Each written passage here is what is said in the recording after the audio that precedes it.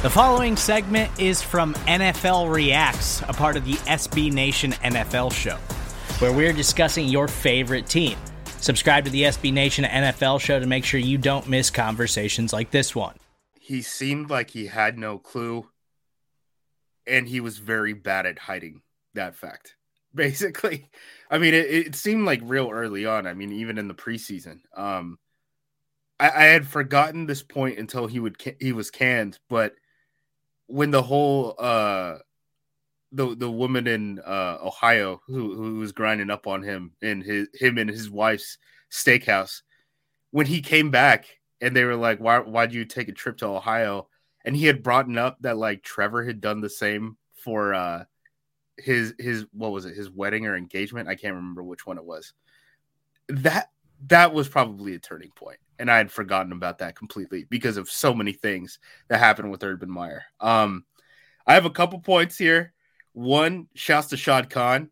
I was saying like maybe Urban is like too big to fail, right? Like we might have a government bailout so that the Jacksonville Jaguars can move on from their quarterback.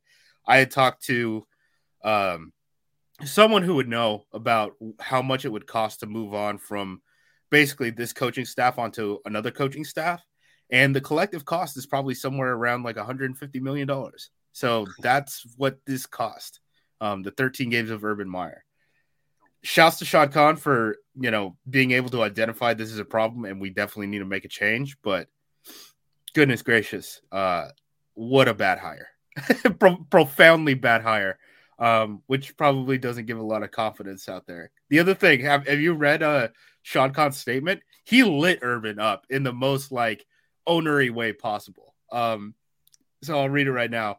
After deliberation over many weeks and a thorough analysis of the entirety of Urban's tenure with our team, I am bitterly disappointed to arrive at the conclusion that an immediate change is imperative for everyone. I informed Urban of the change this evening. As I stated in October, regaining our trust and respect was essential. Regrettably, it did not happen. Just lighting the guy on fire on the way out. The other thing, too, my buddy Demetrius Harvey, who works for Big Cat Country for us, said Daryl Bevel said that Urban Meyer left before last night's meeting and never returned. No one knew what happened until late last night. They game planned without him. And then it was confirmed by Mike Dempsey from 1010XL, which is a radio station in Jacksonville.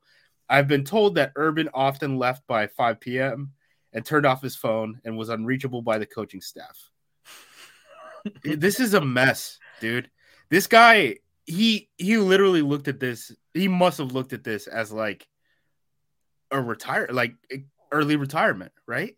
Yeah. I don't think he knows what he signed up for at all. It's as if he thought like, oh, there's no recruiting in the NFL and I can just go out there and everybody in the NFL is talented and super athletic. And I've always won everywhere I've ever been. So if I go into the NFL, we're just going to be good. And I don't even have to work that hard.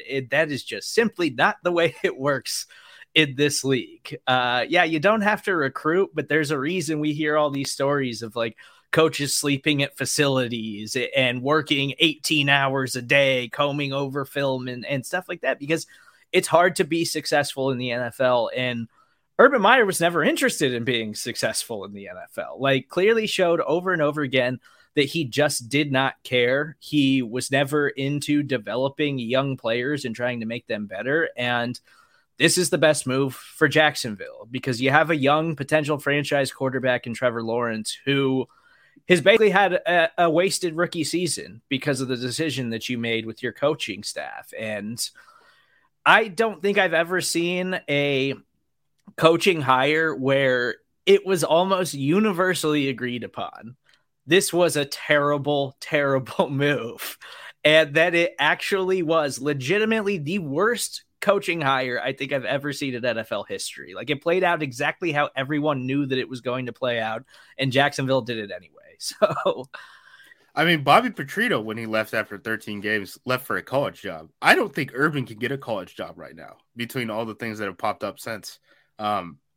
Just complete mismanagement, man. And he's disgraced. Do you think he watched the sunrise? Because they fired him at like midnight Eastern.